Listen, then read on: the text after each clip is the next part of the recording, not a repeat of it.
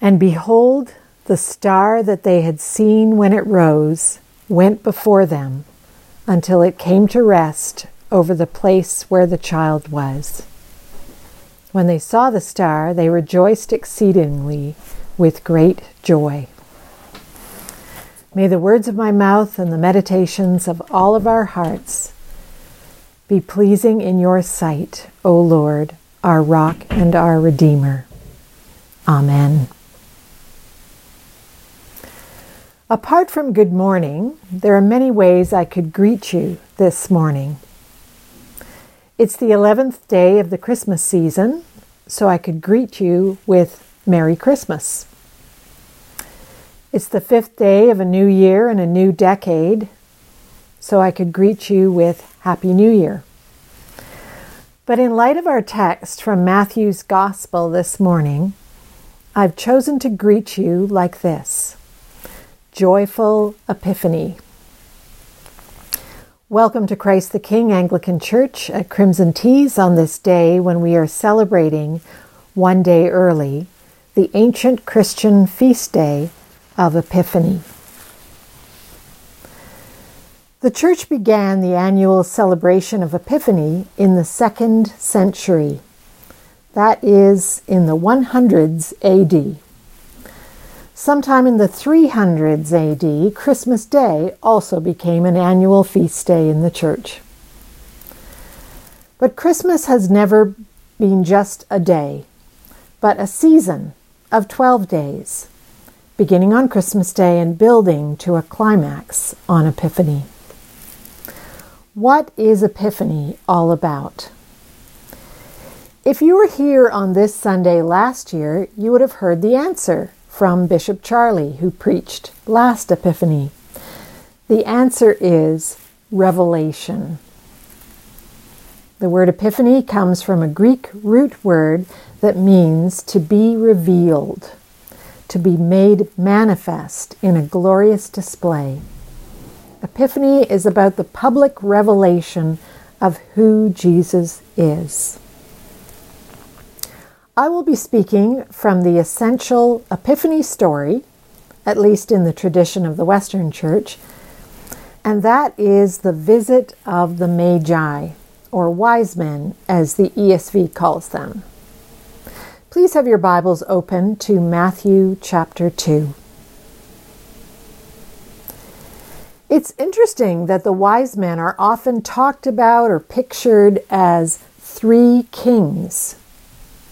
Yet in the first 2 verses of our passage, the wise men are the only people mentioned who are not kings. Take a look at verses 1 and 2. Now, after Jesus was born in Bethlehem of Judea, in the days of Herod the king, behold, wise men from the east came to Jerusalem, saying, "Where is he who has been born King of the Jews? For we saw his star when it rose and have come to worship him." There are 2 kings mentioned here, Herod and Jesus. Herod the Great, as he was known, lived in a palace in Jerusalem. But he is not a legitimate king of the Jews. He is only half Jewish, and he is not from the line of David. Rather, he is a puppet king put in place by the Romans as a reward for his political loyalty and military accomplishments. He married a Jewish princess to strengthen his claim to the throne. Herod is the strong man whose paranoid reign forms the dark backdrop to the whole chapter. The baby Jesus, on the other hand, lives in humble circumstances, yet he is the legitimate King of the Jews. Matthew chapter 1 has already testified through its opening genealogy and its account of supernatural activity in fulfillment of Old Testament prophecy that Jesus is the ultimate King of the Jews, promised of old. From Luke's Gospel, we know that Jesus' birth caused a buzz among shepherds in the Bethlehem area, some 8 kilometers away. But it has gone unnoticed in Jerusalem until now, over a year after his birth, when wise men from the east arrive asking where to find him so they can worship him. Verse 3 says, "When Herod the king heard this, he was troubled, and all Jerusalem with him." That Herod was troubled is an understatement. Herod was so threatened by the prospect of this infant rival, one with real legitimacy, born in the line of David and announced by a heavenly sign, that he will end up sending armed soldiers to kill all the babies under the age of 2 in the Bethlehem area in order to destroy this one, or try to destroy this one. I'm going to speak to 4 topics. First, the wise men, who I will call by their more descriptive name Magi from now on. Second, the star that led them to Jesus. Third, the gifts they gave him. And fourth, their joy in finding him. That's the Magi, the star, the gifts, and the joy. So first, the Magi. The Magi were not kings. They were more like kingmakers. They were royal court officials who acted as advisors to kings. Knowledgeable men in matters such as science, agriculture, mathematics, history, and the occult. Respected men of great political and religious influence. The Old Testament book of the prophet Daniel gives us insight into who the Magi in our passage likely were. The prophet Daniel was one of the Jewish exiles taken captive in Babylon. This happened around 600 years before Jesus was born, when King Nebuchadnezzar of Babylon conquered Judah. At that time, the monarchy descended from David that had reigned in Jerusalem for 400 years finally collapsed. After that, there were no more kings in the line of David. Only the promise of one, God's enduring promise to David that a descendant of his would be anointed by the Holy Spirit and reign over a kingdom of righteousness, justice, and peace forever. The Messiah, or in Greek, the Christ. Josiah talked about all this when he was preaching from the prophet Micah 2 weeks ago. So Daniel is one of the Jewish exiles taken to serve in the court of the Babylonian king Nebuchadnezzar. And the Bible tells us Magi were among the king's wise men. One day, after Nebuchadnezzar had had a very troubling dream that he could not even describe, he called for the Magi and demanded they first tell him his dream and then tell its meaning. When the Magi could not do this, Nebuchadnezzar threatened to kill them all. But then Daniel stepped in.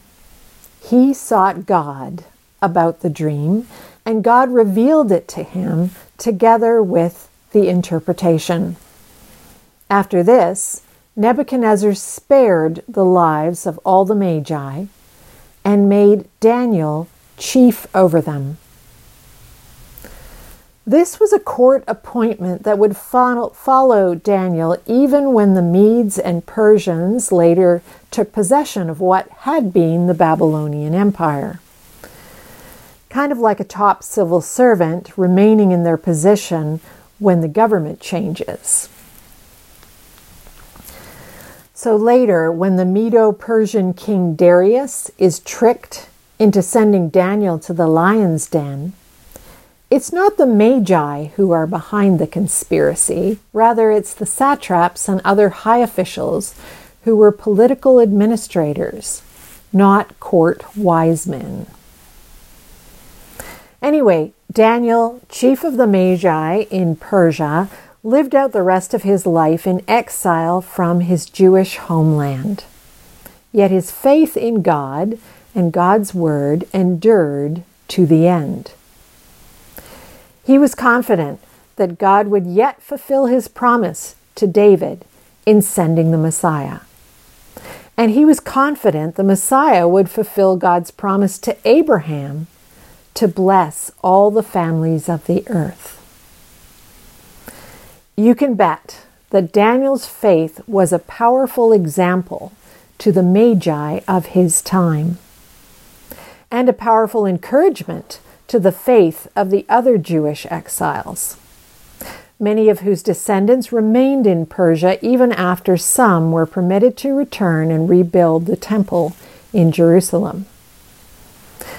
The legacy of the faith of Daniel and his fellow exiles explains why even 600 years later there could be Magi from the East who believed that someday a great king of the Jews would be born, whose gracious reign of peace would extend to all the world for all time. You know, this is a great reminder to us of the influence that a life lived by faith can have even generations in the future. The particular Magi who come looking for Jesus in our passage in Matthew 2 are stargazers, knowledgeable about astronomy and astrology, which would not have been separate disciplines at that time. They studied the lights in the heavens in order to gain wisdom about matters on earth. And they saw a sign in the heavens of such significance they believed it could only mean the great King of the Jews had been born. And although they were not themselves kings, they clearly had the resources of kings, because they were able to afford the time and expense for the long journey from Persia to the land of the Jews in search of this newborn king. And they brought valuable gifts with them as well. Our passage does not say how many Magi there were, but because they brought 3 gifts, it became common to speak of them and picture them as 3. Magi is a plural word, so there were at least 2, but there could have been many more than 3. And there would have certainly been a significant company of servants traveling with them, given all the provisions they had to bring for the journey. This was not a group that could keep a low profile in entering Jerusalem. Now let's move on from the Magi to the star.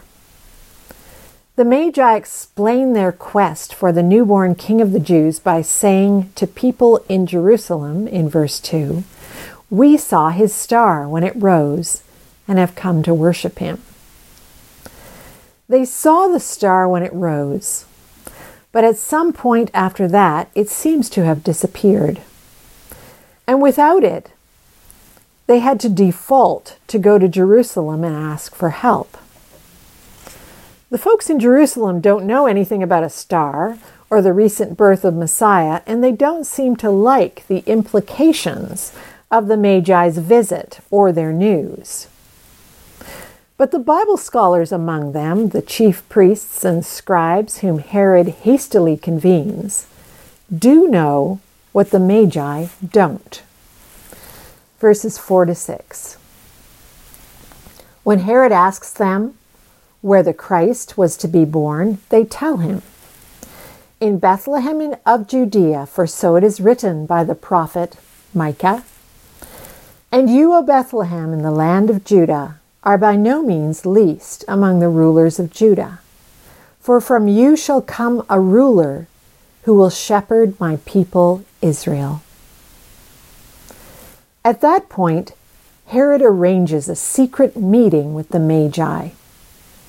In exchange for the information they want to know, that Bethlehem is the place, he gets from them the information he wants to know, when the star appeared. Verses 7 and 8. Then Herod summoned the wise men secretly and ascertained from them what time the star had appeared. And he sent them to Bethlehem, saying, Go and search diligently for the child, and when you have found him, bring me word, that I too may come and worship him. The beginning of verse 9 says the Magi listened to Herod. They listened to learn the prophesied birthplace of Messiah, and they listened to Herod's order that they report back to him, so he too could come and worship. They listened to the order, but the Bible stops short of saying they agreed to it. And later in verse 12, after the warning of a dream, they avoid Herod and go home by a different route. But back to verse 9. When the Magi leave Jerusalem for Bethlehem, the star reappears and guides them to the very house where they find Jesus. It's hard to imagine how a star or any natural phenomenon in the heavens, like a supernova, a comet, or the alignment of a couple of planets, could do this. Of course, God is quite able to use anything in the natural order of his creation to serve his purposes. But the text of our passage suggests there is something supernatural about this star and the visit of the Magi in general. The hint is in the word behold, which Matthew uses 6 times in chapters 1 and 2 of his gospel. Once to underline the miracle of Jesus' conception by the Holy Spirit in the womb of the Virgin Mary, 3 times to announce angelic visitors who give Joseph direction, and twice in our passage. First in verse 1, Now after Jesus was born, in Bethlehem of Judea, in the days of Herod the king, behold, wise men from the east came to Jerusalem. And then in verse 9, After listening to the king, they went on their way, and behold, the star that they had seen when it rose went before them until it came to rest over the place where the child was. This is no ordinary star. And the visit of the Magi is no ordinary visit of foreign dignitaries to the capital city of Israel. These things are part of the supernatural events surrounding the incarnation of our Lord Jesus Christ. The Magi are not here by accident. They are here by God's design that Jesus, the Messiah and Savior of the world, might be revealed. Now, if you stop and think about this, it is pretty remarkable that these folks figure so prominently in God's plans for the introduction of Jesus.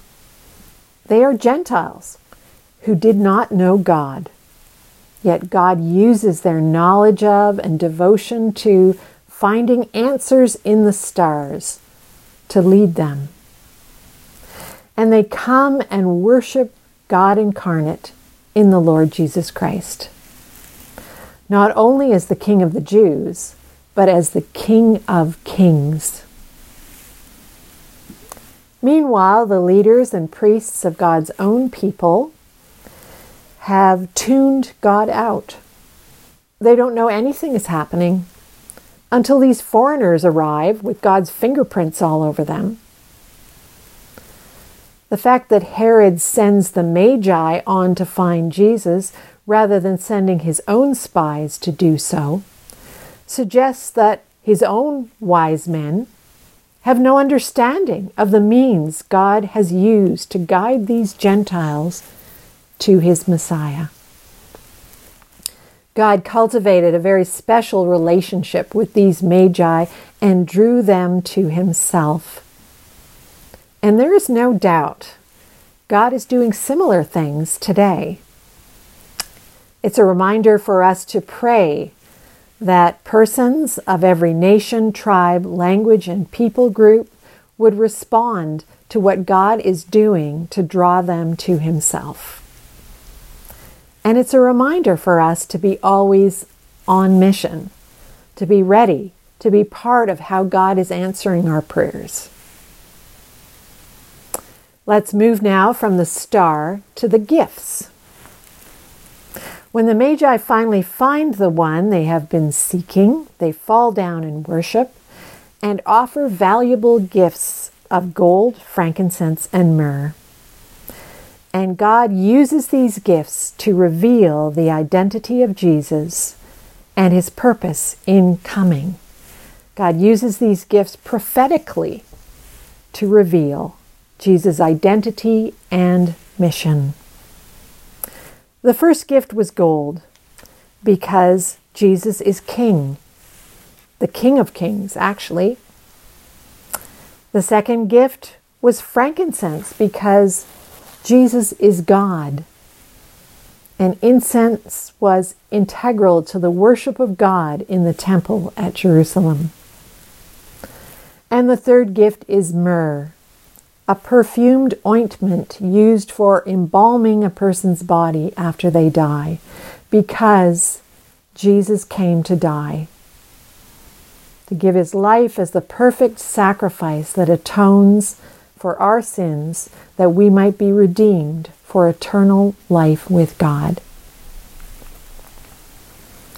All the stories of the Christmas season, from the angel appearing to Mary and then to Joseph, and then a host of angels appearing to the shepherds, and finally the star leading the Magi. All these stories send the clear message that Jesus has come for everyone.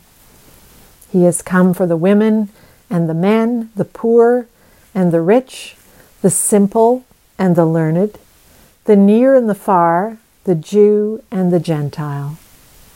But as wonderful as Jesus coming for everyone is, it means nothing if we don't understand who he is and why he came. An epiphany is not just about God revealing Jesus to the Magi as representatives of the wider Gentile world. It is also about God revealing Jesus through the Magi to the world in the symbols represented by their gifts. Both the song Joy Has Dawned that we sang earlier and the song that we will be singing, We Three Kings, use the Magi's gifts to tell of Jesus' identity and mission. I've lost count of the number of times I've used the Magi's gifts to explain to children and to international students, to people new to the Bible and Christianity, and really to anyone who will listen, who Jesus is and why he came. So that's the gifts. Finally, we move on to the joy. I don't know about you, but I've heard and read and studied the account of the visit of the Magi many, many times. So I want to end by sharing with you what really stood out for me this time. It was the joy of the Magi. And I confess it may be because I wasn't feeling very joyful that this really spoke to me. Look at verse 10. The star has just reappeared to guide the Magi. And verse 10 says, When they saw the star, they rejoiced exceedingly with great joy. It is easy to miss the force of this verse in English. It is much more obvious in the original Greek, where one word would suffice. 4 words are used to tell us that the Magi rejoiced. It's like this. There is a verb that says they rejoiced. Then there is a noun added to say they rejoiced with joy. In English, this just sounds redundant. I mean, what else are you going to rejoice with? But in Greek, it accentuates their rejoicing. Then there is an adjective added to say that they rejoiced not just with joy, but with great joy. And finally, there is an adverb added to make the act of their rejoicing with this great joy something that the Magi do with maximum intensity. Some other English versions translate this verse like this. They rejoiced with overwhelming joy. They were thrilled with ecstatic joy. They were beside themselves with joy and excitement. Their joy knew no bounds. Get the picture? They were bursting with joy. And the question, as Keith would always ask, is why? Why were they so joyful? As I thought about why this week, my thoughts turned to 2 very short parables later in Matthew's Gospel, the parable of the hidden treasure and the parable of the pearl of great price. In the first parable, a man finds by accident a treasure of incalculable value buried in a field, and he sells everything in order to buy the field. In the second parable, a man searches for a pearl of great value, and when he finds it, he sells everything and buys it. In both cases, whether by accident or by seeking, that ultimate treasure is found. And very happy indeed is the one who trades everything else to possess it. The Magi are like both men. Like the first man, while far away in their own land, they cannot have known what to search for or where. But then they happen upon an unimaginable revelation, a star that claims to announce the birth of the Savior of the world. And they pull out all the stops and use all their resources to undertake the journey to go and worship him. Like the second man, their journey is a long search over which hangs the question, will they ever actually find him? The star that announced his birth disappears from their sight. Their other sources of information about him are incomplete and old, having been handed down for generations. The Magi have never been where they are going, and when they get there, they must ask directions from people who ought to, but do not seem to, share their passion to find him. The Magi are not tourists in the great city of Jerusalem. Instead, they pass right through, never to return, once they learn that the Nowheresville of Bethlehem is where they will find him. Is it any wonder, then, that when the star once more rises to guide them to his very house, they rejoice exceedingly with great joy, a joy that is consummated when they at last behold him and worship him. It's what they were made for. It's what we are all made for. Because God made us for himself. And our chief end is to glorify him and enjoy him forever. As we've heard many times in our series in the book of Hebrews, salvation is a place, the place where God dwells, and we dwell with Him forever. So in this new year and new decade, when much is happening that is not joyful, and much conspires to steal our joy in the Lord, and so to cause us to drift away from what God has spoken to us by His Son incarnate,